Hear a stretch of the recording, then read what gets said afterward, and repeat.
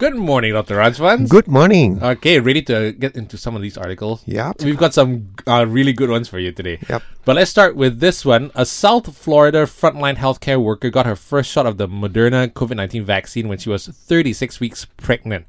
3 weeks later, before receiving a second dose, she gave birth to a healthy baby girl who tested positive for COVID-19 antibodies, which is very interesting. So why is this such significant news? I mean, yes, it's actually very exciting to know that, if your pregnant mother takes a vaccine, that means the antibodies actually pass on to the baby in the womb.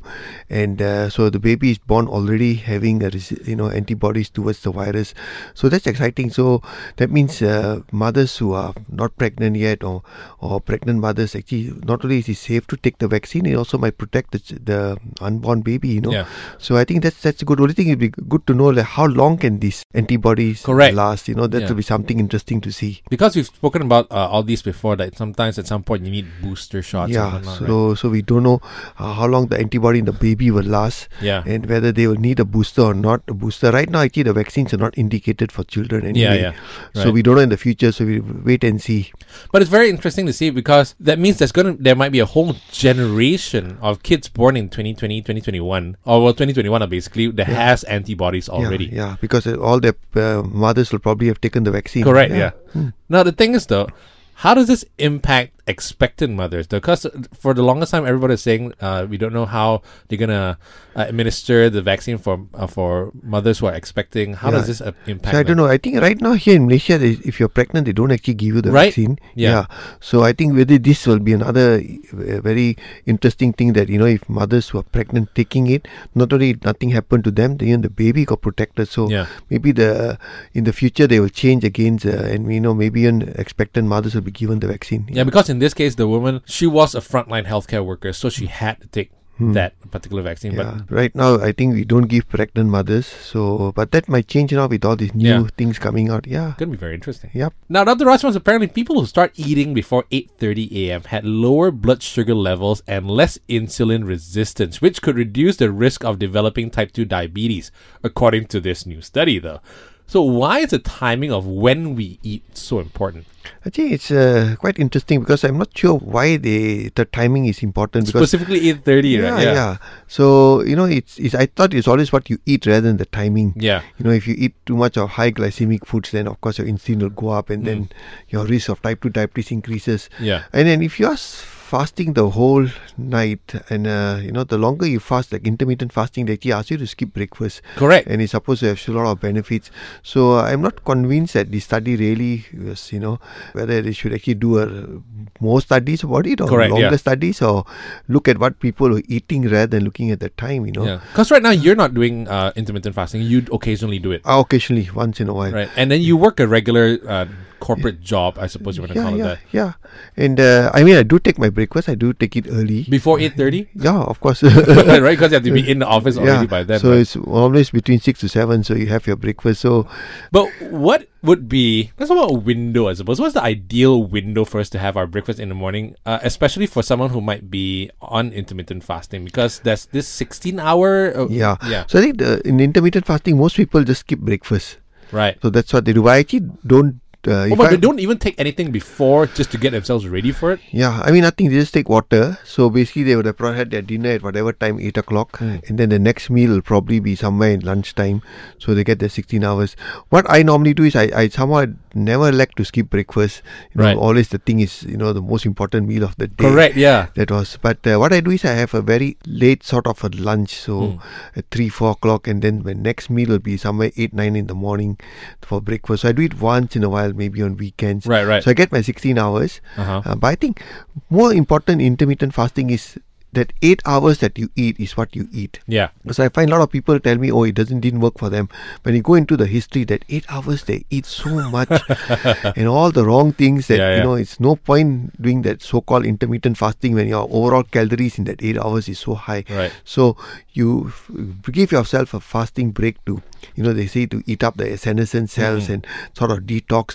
Then the 8 hours you still eat healthy and not overeat. Right. So then the body really can help detox and get rid of all the dead cells. So more so than when you eat, it's what you eat. Yeah, what you eat, I think, very important. Right, Dr. Rajbans, an international collaboration between Great Ormond Street Hospital, the UGL GOS Institute for Child Health, and Harvard Medical School has shown that the beneficial effects of gene therapy can be seen decades after the transplanted blood stem cells have been cleared by the body. But before we even get into all of that, what is gene therapy? What they mean is the bone marrow transplant that we talk of.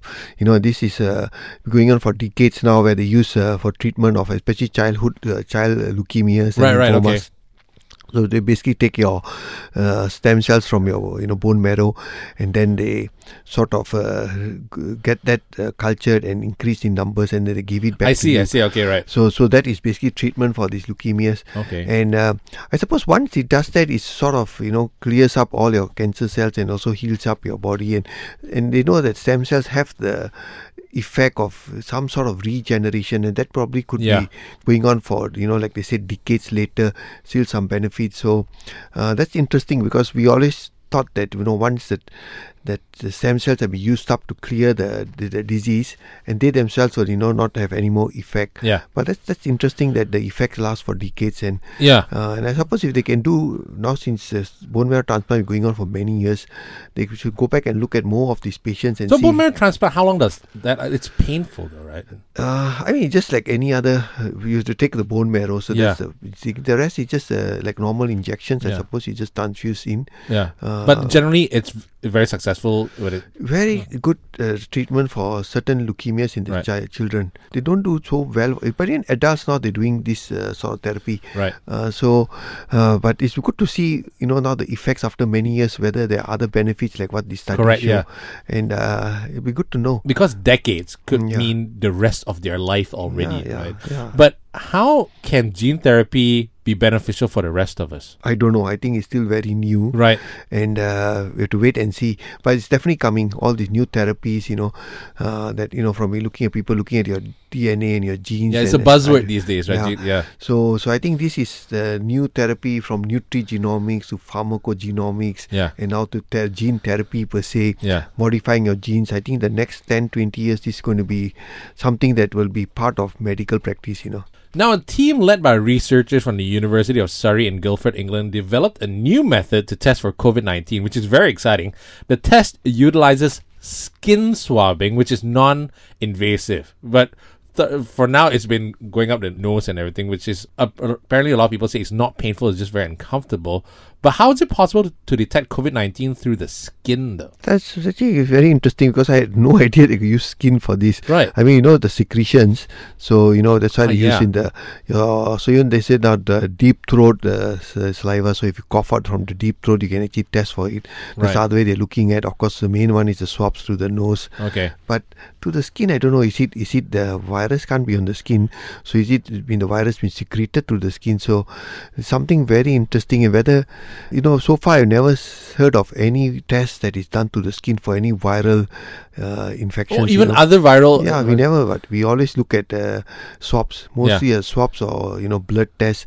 So this is something that we have to wait and see whether they really can do, and how effective is it, because the most important thing is you don't want to get false negative tests, that, you just do a swab and say, it's negative, but the guy might have COVID. That's why they are very important. Because then you're going walking around and you're infecting other people. Yeah, so that's why now we use PCR, which is very, reliable test around even the rapid antigen in hospitals. And, the swabs are very effective when you do nasal swabs. So I have to wait and see. People are, I'm sure, coming up with new tests, but whether they stand the test of time, we have to wait and see. For the nasal swab test, trying to compare the skin swab to the nasal swab. Let's just say they do find some, maybe the secretions, and then they find some kind of elements that is COVID. I'm looking at accuracy, because we talked about false negatives and everything. Nasal swabs is still, I think, will be still the gold standard. Right. Of course, everyone wants to find a easier and a less, uncomfortable way of doing that I think test. it's more about confidence, because people are so afraid to get tested because they see that thing going up their nose. Yep. Right. So, but if you got no choice, you have to do. But if the test from the skin does proved to be reliable and it's just as accurate, I think everybody will be excited. Right, because so it's everybody much should get easier. tested, right? You just go and get your skin Yeah. tested, So How often have you gotten your tested for this? So far, not yet. Right. So I've been lucky because, of course, we all take the right precautions. So Yeah. once you are low risk, if you are wearing a mask, your patient is wearing a mask, and you take all the right precautions, keeping your distance, washing your hands, Right. then you don't have to test you. Okay. So you're low risk. So most of us who are in the hospitals, we are exposed a lot, but we are very careful with our SOPs, as they say. So we got away from getting tested. In fact, a lot of the doctors and nurses who got caught and who turned to be positive had to do were not from the hospitals. They were always from their friends outside. Right. It's their friends when they went out and all, and that's when friend got positive and then they got caught. Yeah.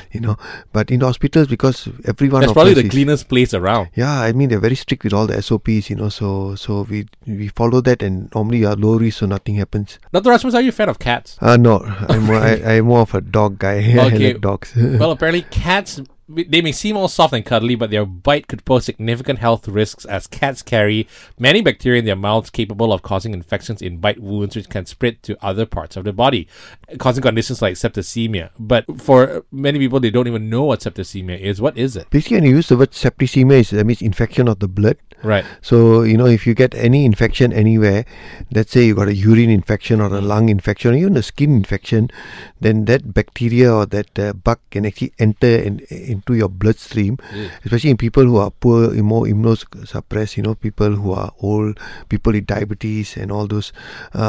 And once you go into the blood, that means your blood gets infected, and then we use the word septicemia. All right. Yeah. So, or Okay. bacteremia. Bacteremia is basically you have a blood infection, but you don't have the bug in the blood when you do the culture. Septicemia means when you do the blood culture, you already have a bug in that blood, that's already causing the infection. How do you know someone's got septicemia? Is it very obvious in their look? Basically, you come up with you severe high fevers, and you got chills and rigors, and then you're quite ill. Septic people can go into septic shock. The blood pressure drops. They're very tachycardic. They can get symptoms like nausea, vomiting, and they're very ill. Septicemia, they're very ill. They're no more just having a simple lung infection or a urine infection where the symptoms are localized. Here you got a generalized sort of febrile illness that's quite severe. And of course, we'll do the blood test, will show very high levels of infection. You do a blood culture, and that will grow the germ, right? So most people who are septicemic or in septic shock end up in ICUs, and they're actually very ill. Right. And the treatment is give them. If it's bacteria, it's good prognosis, high dose antibiotics, and once you get the culture, the right antibiotics will definitely cure you. Okay. Of course, while waiting, culture takes about 2-3 days. While waiting for a culture, we normally hit them hard with some broad spectrum antibiotics. Okay. And once the culture comes, we know what the bacteria we're dealing with, then we de-escalate to. Then you target it directly. Yeah, target it to that. So they do well, but depending on the underlying immune system, I get patients who are in their late 80s, 90s who get septic, and of course sometimes they delay because they think that this is a simple infection. Can overcome it. Overcome it. Just take some paracetamol, take some oral antibiotics until they get very ill. Right. And when they come, they're already very ill, and then they can succumb to the disease. So succumb meaning they fatal. pass on. Yeah. Really? Fatal, yeah.